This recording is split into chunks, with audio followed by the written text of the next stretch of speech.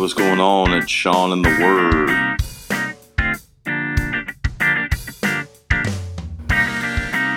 It is Easter morning, 2020, in America, especially here in Florida. We are on lockdown. The government has instituted a lockdown for the communities because of the outbreak of this pandemic, COVID-19. It has ravaged nations in more ways than one. And I was talking to my sister yesterday. She's in the medical field, and she was saying that it's way worse than we can imagine. That they're not releasing some of the things that this virus can do to a body. And I understand. It's just still difficult for us to be on lockdown and quarantine in the midst of our life. And but God, we want to be obedient. We want to be faithful. We want to honor the Lord and honor the officials that are in charge. And we just trust that God's going to work it out. And He's doing something so deep in us and in His church and all the way throughout Facebook and other social platforms. We're seeing my friends and people that I know and acquaintances. Man, God's doing such a special work in their lives and in their hearts, and I'm thankful. Well, today we're going to talk about Easter and the resurrection of our Lord Jesus. And I like to start by just sharing a story. In 2001, November 2001, I had got arrested for driving under the influence of alcohol and was spent the night. It was Thanksgiving Day. I spent the night in Thanksgiving Day in Volusia County Jail. And I was just pondering, oh Lord, what am I doing here? How did my life get to this place? I was 22 years old, and I was just, it was in shambles. I was not who I knew that I should be and what I could be. I was rock bottom, and I was thinking about everybody who would find out that I was in jail and what they would think about me, and I really didn't care. Then I thought about the Lord and how He always had put in my heart, even from a young age, that He had a plan for my life and that it was a special plan, something that He wanted to use. He wanted to use me. And He kept telling me, He'd always tell me that He loved me. And I just didn't listen. And the day before that night, I had saw somebody that I worked with. His name was Henry Rivera. And I saw him, that I had worked with him years before, and he had shared the gospel with me. Like, he would come up to me at the construction site and share the gospel, and it was like, dude, get out of my face, man. I was just a kid. And he said, Jesus loves you. Jesus got a plan for your life. And I'm like, you better get away from me, man. Well, the day before Thanksgiving, I saw him at, 6 o'clock in the morning, where I was going into the convenience store, and he was coming out. And he was shining like the noonday, filled with the Holy Spirit and the love of God. And he sees me and he goes, hey, man, you give your life to Christ yet? And I'm like, nah, man, you better leave me alone. And then he kept walking. And the Lord recalled that moment while I was sitting in the jail. And I said, it was like He was just standing there. And He's like, Lord, I'm a follow you. I'm a seek you. And after I got out, I started going to church on Sunday nights and just listening and really wanting to hear what truth was. It was a small Baptist church in the middle of DeLand, and it had like 6 people on a Sunday night service, older people. And the pastor was preaching through the book of Ruth. And now you're talking about somebody who was in ESC classes his whole life, had a learning disability, and really just never read anything. And he's sitting there reading from the King James Bible and going through the book of Ruth. I probably understood nothing. But the Holy Spirit started doing something in me and really began to teach me how to pray. I remember coming to the understanding, if I walk 5 minutes that way, I had to walk back 5 minutes. And if I just talked to the Lord the whole time, that it would help me. And that's what I started doing. I just started walking and talking to the Lord, learning how to pray, learning how to communicate. And then I would come home and, open the Bible and ask Him, hey, help me to understand. If you're real, I'll follow you all the days of my life. Just show me, help me to understand you. And I remember the first revelation that I ever had, it was from John chapter 1. And it says, in the beginning was the Word was with God, and the Word was God. And then I kept reading, and I got all the way down to verse 14, and the Word became flesh. And for the first time, I had a revelation, what we would call illumination, but to me it was a revelation because I had never heard or understood anything like this before. And the Holy Spirit revealed himself to me that Jesus was God. And it ignited my heart, and I shared that with my pastor, and he's, oh yeah, that's good.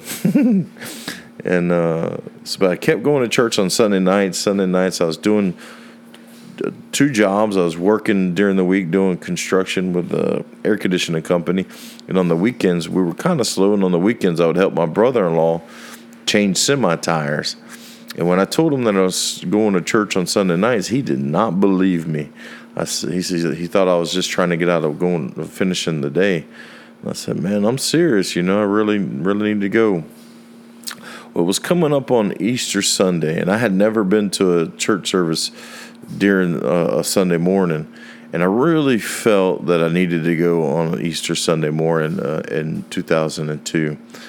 And with that, I asked my brother-in-law if I could have off, and he said, man, I don't know, man. We really need you. And then, don't do this. But I stopped at the store, and I said, Lord, if you want me to quit this job and just start going to church on Sunday mornings, help me win something on this lottery ticket. Now, I was just a babe in Christ, and, the Lord can use anything. And so I bought this lottery ticket, and I scratched it, and I remember I won $50. And I went and I told my brother-in-law that I said, this will be my last weekend. I'm going to have to start going to church on Sunday mornings as well. And he understood. Little did he know the results of everything years later. But I showed up on church on Sunday morning, Easter Sunday morning, and it was unbelievable. You could feel the presence of God. People were just so sweet and nice and dressed great. And it was really an amazing experience. Such a fresh experience. And I remember sitting in the right backhand corner of our sanctuary, and at the end of the service, it was like the preacher was just preaching to me the whole time that Jesus loves me and God had a plan for my life. I needed to surrender. I didn't need to be ashamed of the gospel, ashamed of Jesus. I needed to give him my life. And I'm like, man, this is for me. First time I ever heard preaching like this. On Sunday nights I had heard teaching. But this was like preaching. This was anointed preaching under the influence of the Holy Spirit. And then they did something that was weird. We all stood up. They never did this on Sunday nights. We all stood up, and then the pastor invited people to come down and give their life to Christ or to surrender and not to be ashamed.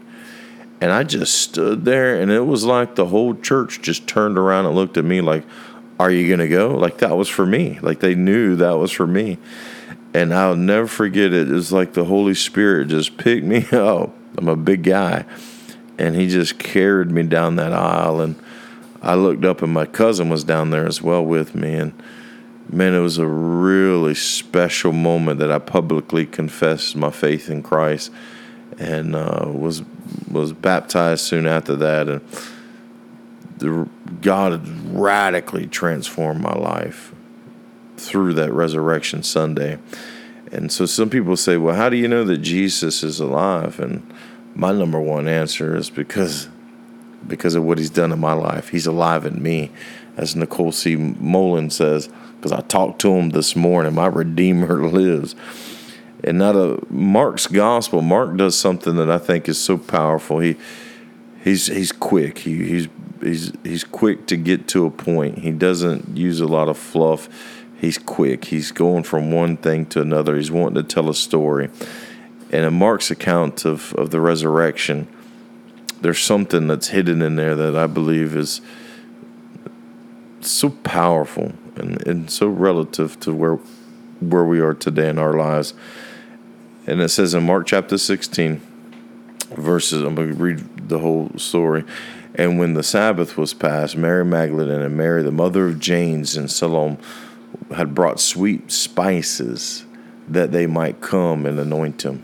And very early in the morning, the first day of the week, they came unto the sepulchre, or the sepulchre, like I say, at the rising of the sun.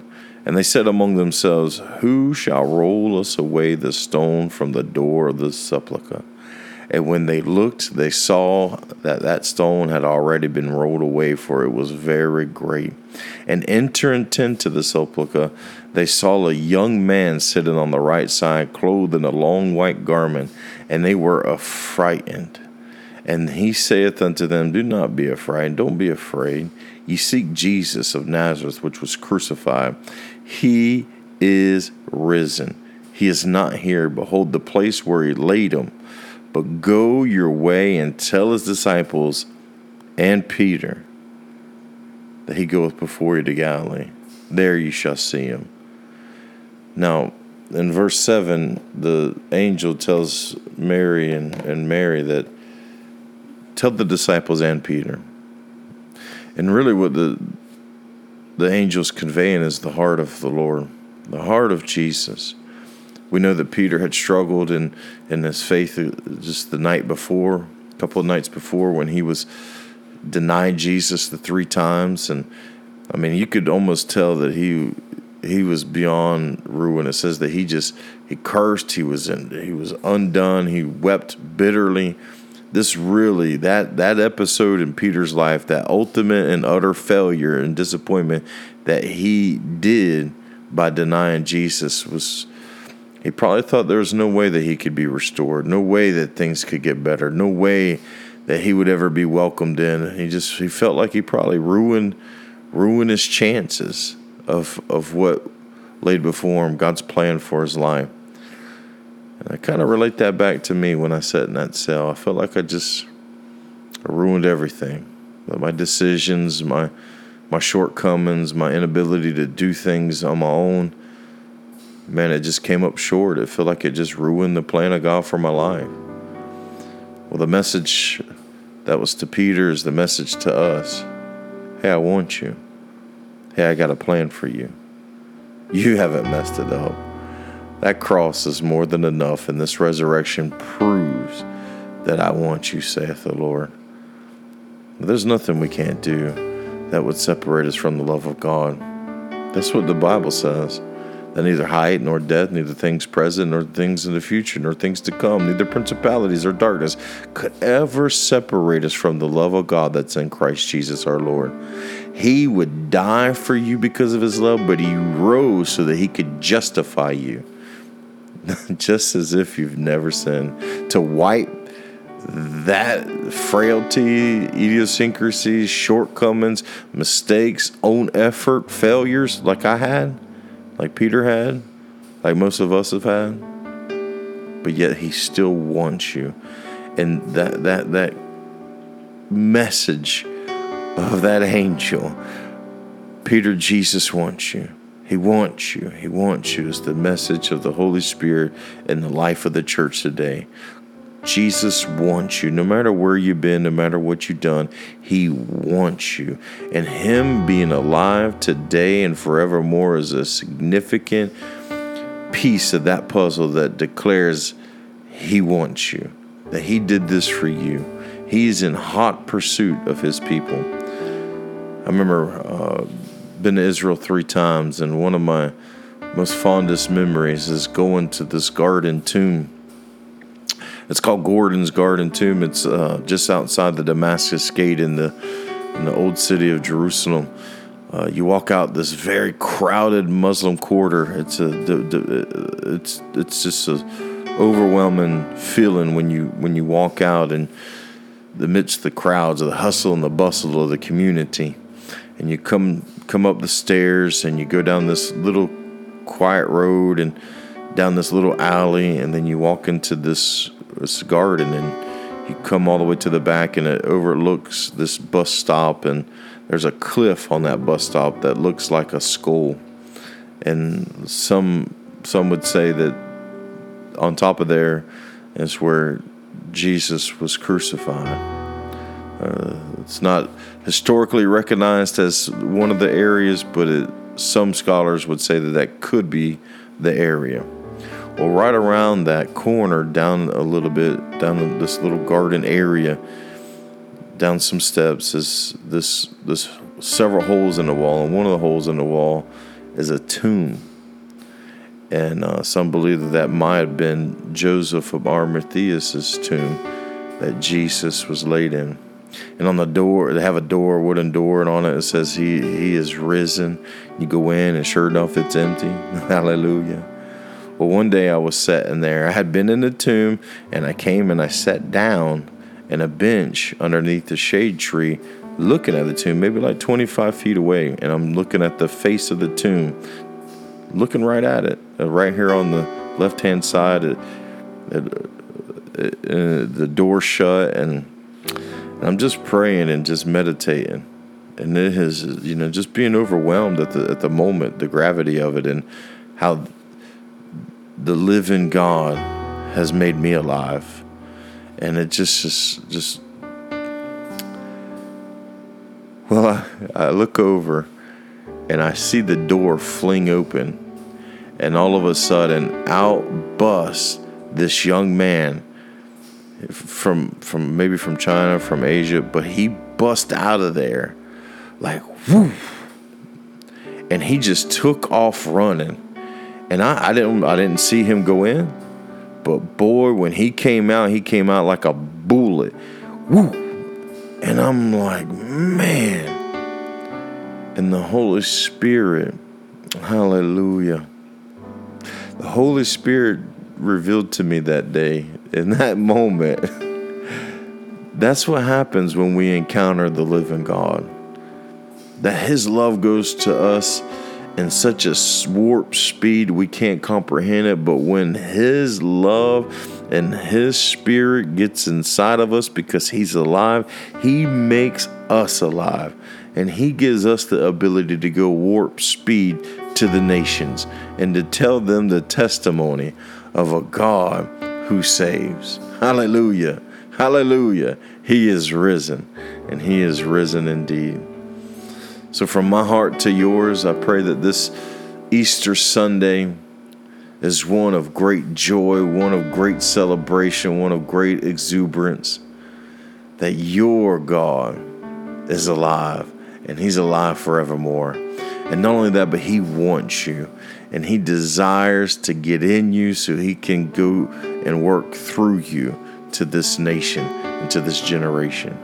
And so, Father, we bless you. We love you, God, and we thank you, Lord, that the grave couldn't hold you. Lord, your word says that, Lord, God, that you defeated every enemy. Lord, death, hell, and the grave. Hallelujah. That truly there's victory in you, Jesus. And we thank you, Lord, that there's no sin you can't forgive. There's no disease you can't heal. Lord, there's no mountain you can't move. Lord, there's no obstacle you can't conquer. And God, there's no virus you can't do away with, God. We thank you, Lord, that you and your death, burial, and resurrection, Jesus, is more than enough for all of us, God, and all that we would ever need. And we pray, Lord, in Jesus' name, that you would bring great peace and comfort and joy and your resurrected life to the hearts and homes of those who are listening. And we love you, and we give you glory. In Jesus' name, amen. Amen, amen. God bless you real good, and happy Easter.